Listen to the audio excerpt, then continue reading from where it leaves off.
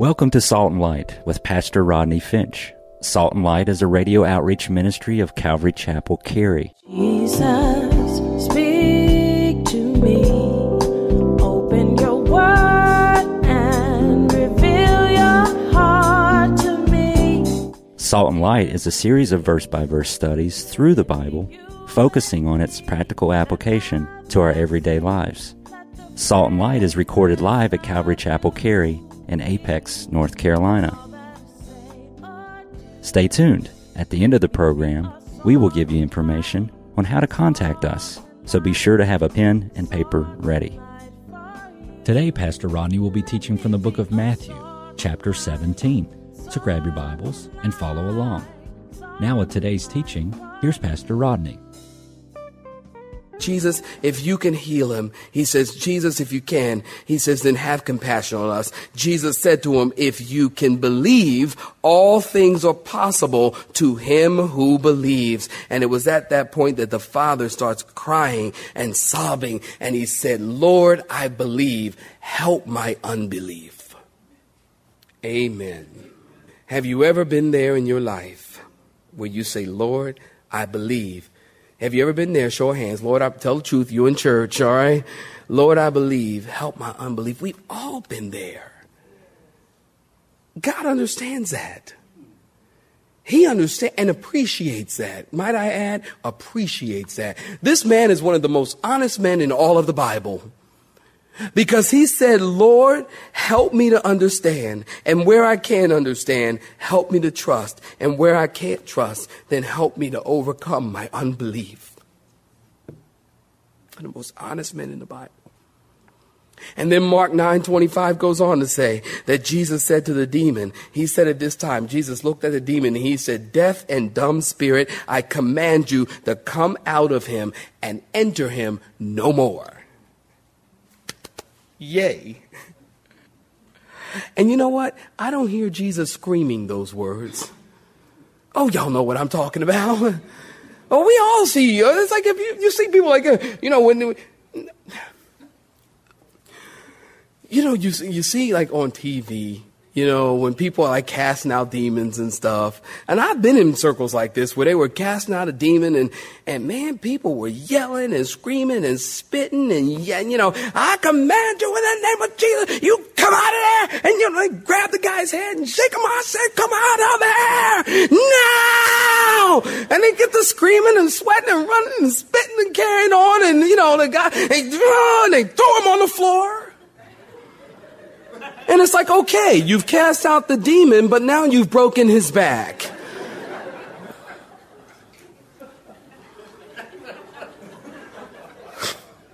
Goodness. I don't hear Jesus screaming. Why? Because Jesus doesn't need to scream. He understands, and saints, might I add, you and I should understand that the power is not in our drama. The power is in the Word of God. You see, Jesus healed this man by his word, or this boy by his word. Jesus always heals folks by his word. And he doesn't have to go yelling and screaming and carrying on. Listen, all he got to do is speak the word. Remember in the beginning, light be light was, let there be light. It was just the word of God. That's all. And one time I had the TV on at home. Well, I have a fun time when I'm by myself, and because I'm lonely. And I had the TV on. You flip. I'm watching the guy. And he's like, I tell you in the name of Jesus, you come out of there. He throwing the guy down. And I just decided to turn and put the TV on mute. I just want to watch that from mute. Try it sometime. It's very entertaining. And they're just like. It's a trip. You ought to try it sometime. Entertain yourself. It's all about the word, saints. Amen.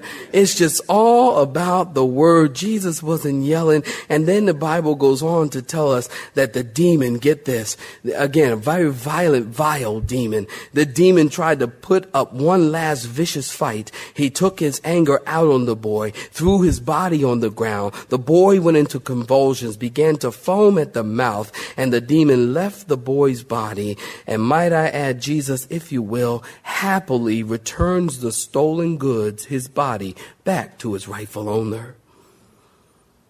Yeah, man, it's just all in the word. And the disciples see that.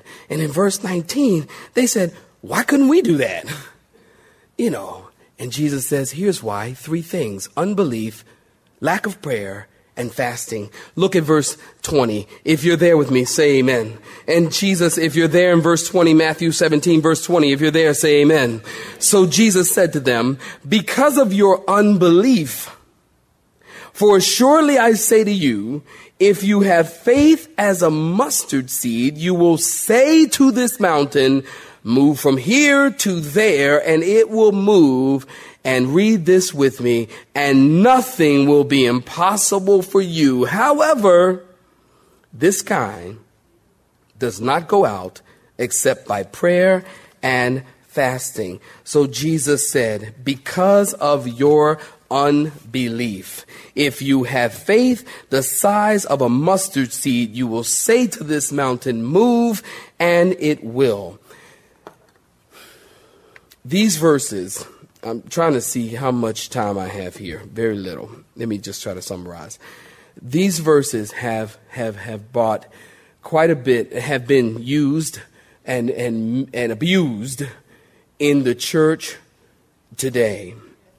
Essentially, people will say to you, they'll say, if you believe enough, essentially, and use this verse to support this, if you believe enough, they'll say, you will get what you want. Listen, that's a problem. First of all, that makes man sovereign and God a servant. One word for that: scary. Wrong. God is sovereign and man is his servant. Amen, saints? And we got to be careful about this. The word sovereignty simply means that God is boss. God is subject to no one, influenced by no one, and absolutely independent, and does whatever he wants. And because God is sovereign, he is not dependent on any man's faith or lack thereof to accomplish any work that he wants to accomplish. Now, yes, the Bible is clear. Hebrews chapter 11, verse 6. The Bible says, without faith, it is impossible to please God. Without faith, it's impossible for you to please God. Romans chapter 1 verse 17, Hebrews chapter 10 verse 38, Habakkuk 2:4, all tell us the just shall live by what, saints? Faith. So it's impossible to please the Lord without faith, because faith is the key to unlock the power and the victory in the Christian life. And so Jesus says, if you have faith the size of a grain of mustard seed. Now, you should note something here. Jesus isn't talking about great faith. Jesus isn't talking about the quantity of your faith, but the quality of your faith. Jesus is not saying you have to have great faith. We just read it or just talked about it. The man, he didn't have great faith for his son. Remember, he said, Lord, I believe, help my unbelief. He didn't have great faith.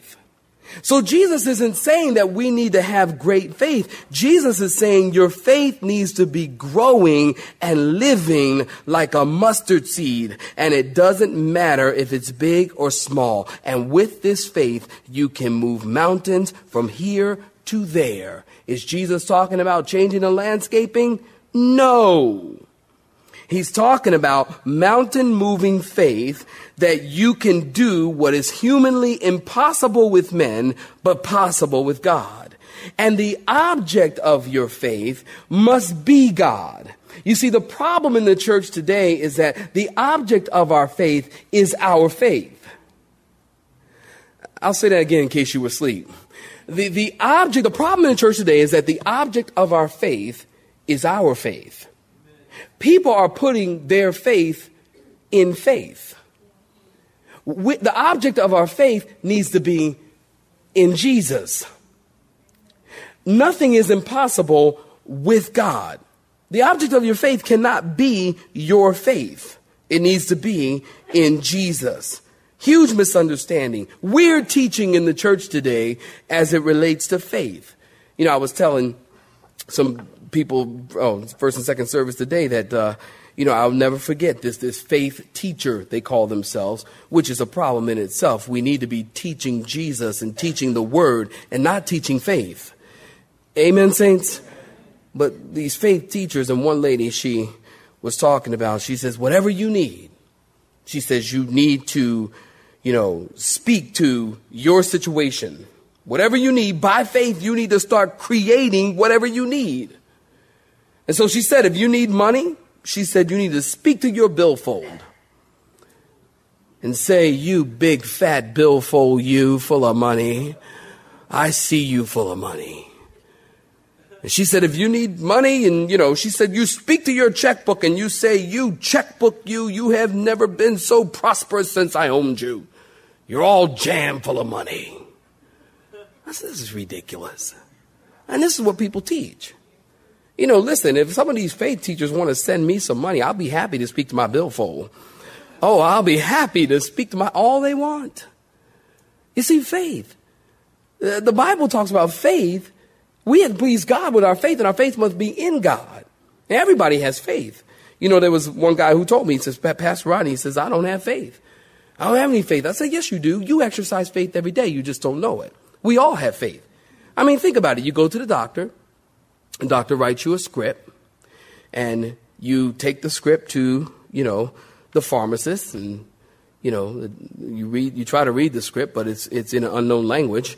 And so you take it to the pharmacist. You don't know what's written down. You take it to the pharmacist, and the pharmacist has the gift of interpretation. So he reads the script and fills it out. You take the script home and you take the meds. Well, that's faith. I mean, think about it. You don't know. Remember, it was written in an unknown language. So, all doctors have, bad handwriting. We all know that. Of course, 2 doctors almost punched me in the first and second service when I said that. But you don't know what it was. It could have been a script written for cyanide. They gave you cyanide. You went home. Oh, I'm going to take my meds and be healed. You don't know. You're going to die. That's faith. Hey, it takes faith to eat at Golden Corral. Amen, saints. Oh, that's right. All right, you got to go around a buffet and lay hands on the chicken. You know what I mean? Come out of there. You know what I mean?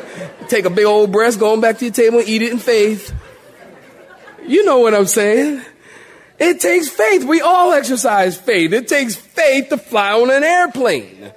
I mean, when you get on an airplane, especially nowadays, okay? When I was on an airplane one time, I thought a bolt flew out of something. Boy, it freaked me out. I was like, nah, we gonna die! We gonna die! But when you get on an airplane, I mean, you don't go check all the parts, do you? All the mechanical parts? Do you go up to the pilot and ask him for a medical history? Do you go up to the pilot and say, you know what, I'd like to give you a drug test here, please, would you mind? No, you don't do that. You get on the plane and you ride in faith. I remember some years ago when they used to do this. They don't do it anymore. But I remember some years ago when we got up to about 35,000 feet or whatever, and the pilot came walking back. The pilot came walking back in the coach section. And I looked out, excuse me, who's flying the plane? It's faith. I heard this story about this guy who got on a plane, and he didn't see any flight attendants. He didn't see no one on the plane. So, he just sat down and the doors shut. The plane took off. The plane leveled at about 33,000 feet. And over the loudspeaker, a voice came on and said, congratulations, you are the first to fly a fully automated flight. But don't worry, nothing can go wrong. Go wrong.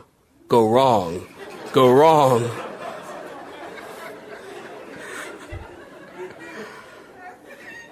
Faith. Like, go wrong. What? Hebrews chapter 11. You want to read a great chapter on faith? Hebrews chapter 11, commonly known as the Hall of Faith, men and women of faith. Abel, the Bible says, offered a better sacrifice than his brother Cain in faith. Enoch, who was translated because he walked with God in faith. Noah, God said, Noah, I want you to build a boat because it's going to rain. What's rain? I've never seen rain before. No one had. God said, water will fall out of the sky. And Noah built the boat in faith. And in faith, he saved him and his family. Abraham was called by God and moved by faith. And by faith, he looked to a city whose builder and maker was God. Abraham offered up Isaac by faith, and God blessed him. Moses by faith turned his back on Egypt, and he endured a hard life by faith. Rahab, you know the story, received the spies into her home and sent the messengers another way, all by faith. And then Hebrews goes on to say, and what shall we say? The time would fail us to tell of Gideon and Barak and Samson and Jephthah and David and Samuel and all of the prophets who did mighty deeds and great exploits by faith. By faith. Nothing is impossible with just a little teeny weeny bit of faith. Not a big faith, but just a little faith. Nothing is impossible to you. Now you do need to understand something. This is subject to the purpose and the plan and the will of the Father. Saints, listen. Church, stop the insanity. We cannot expect God to do something that is contrary to his will. Amen, saints? You can't. You can't expect God. And the problem is people are believing God promised to do something that he has not promised to do in his word. And so they are naming and claiming and loosing and binding and speaking. And then what happens is when that doesn't happen, then they are disillusioned and disappointed, all because it wasn't God's will nor spoken in God's word in the first place. And then some wonderful, loving, merciful saint comes by and says, well, you just didn't have enough faith. Because if you would have had faith, you would have been able to say, to this mountain be thou removed, and it would be moved. You see, and I say that and I point this out because I know people who today will not darken the doors of the church because they have been disillusioned and disappointed because of a lack of faith or a lack of God coming through for them. It doesn't work when in fact, God never promised you a pink polka dotted Cadillac in the first place.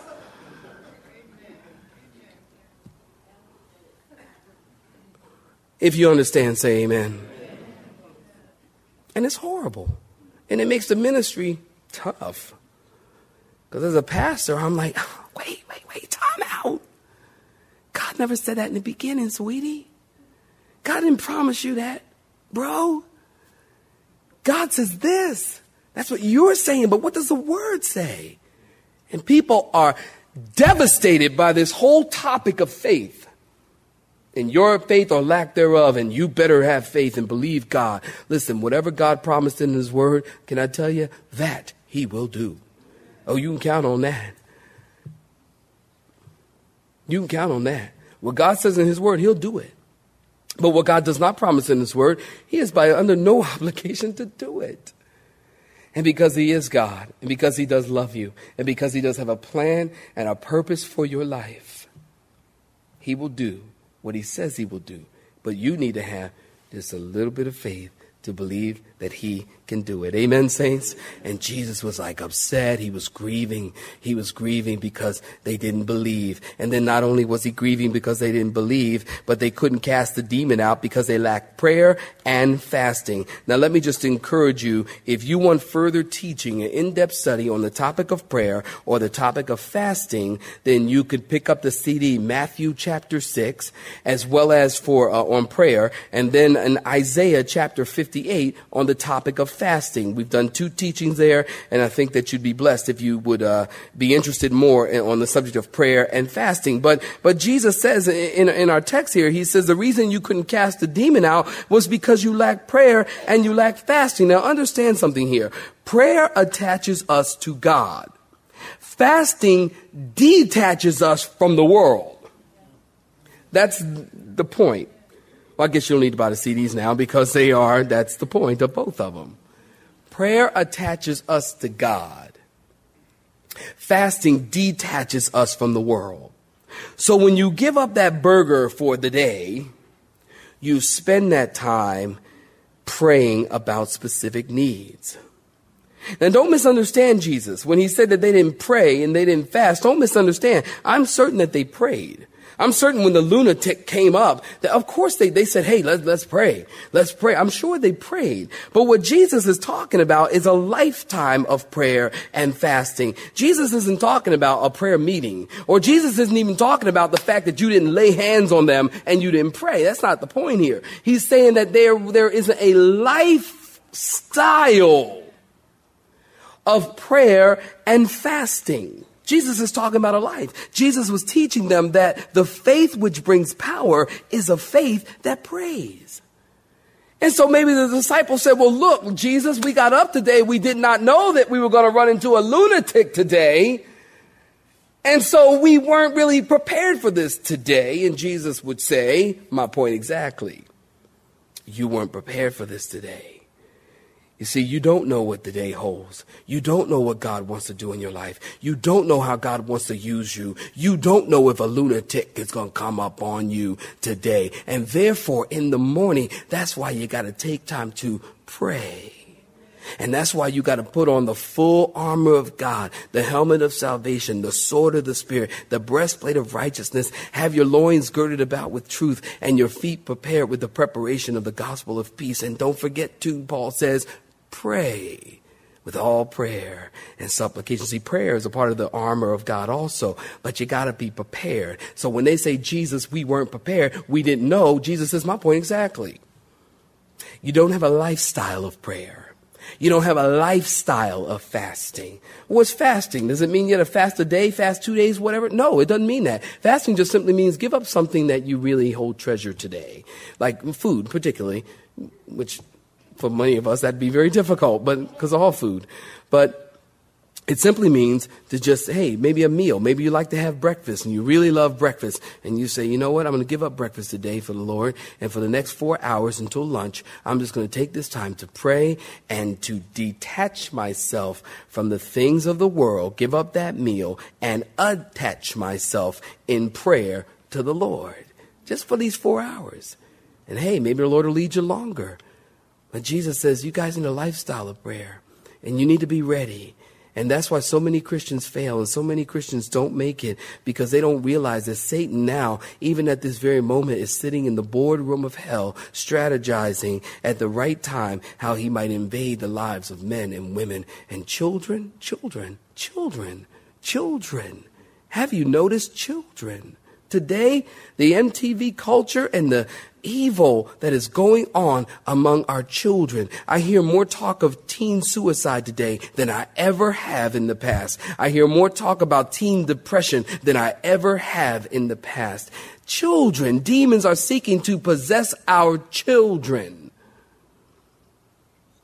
And that's why we need to be ready, because you never know when the Lord's going to call you to minister. Pray for your children.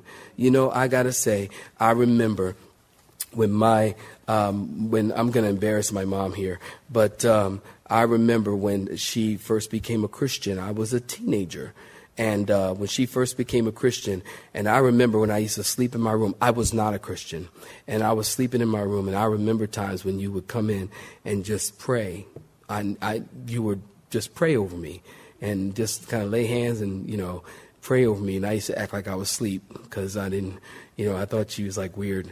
And, I never told you that, did I? And, so it's like, y'all protect me after service. All right.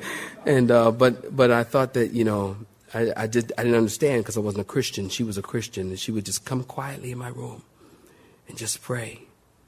And you know what? As I grew older, I found myself doing the same thing. Just walk in my kid's room and just, you know what I mean? You guys know what I'm talking about? And just say, hey, Lord, bless them, touch them. God, only you can do it. And Lord, if you do it, Father, we will give you the glory for it. Lord, touch our kids. And Lord, touch us. That we might pray for our kids and lay hands on our kids and bring them to you. Father, that you might touch them, that you might bless them. And Lord, I pray that this word about mountain-moving faith, Father, would just continue to well up in us and have us to understand that our faith must be in you. You must be the object of our faith. You have been listening to Salt and Light, a radio outreach ministry of Pastor Rodney Finch and Calvary Chapel, Cary, located in Apex, North Carolina. Join Pastor Rodney Monday through Friday at this same time.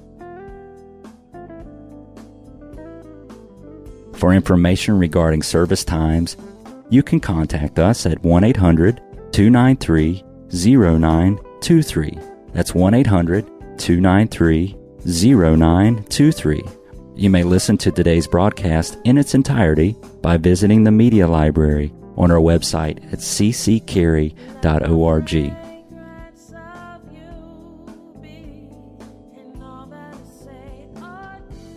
We would like to thank you for tuning in to Salt and Light and pray that you have been blessed. Until next time, may you be salt and light.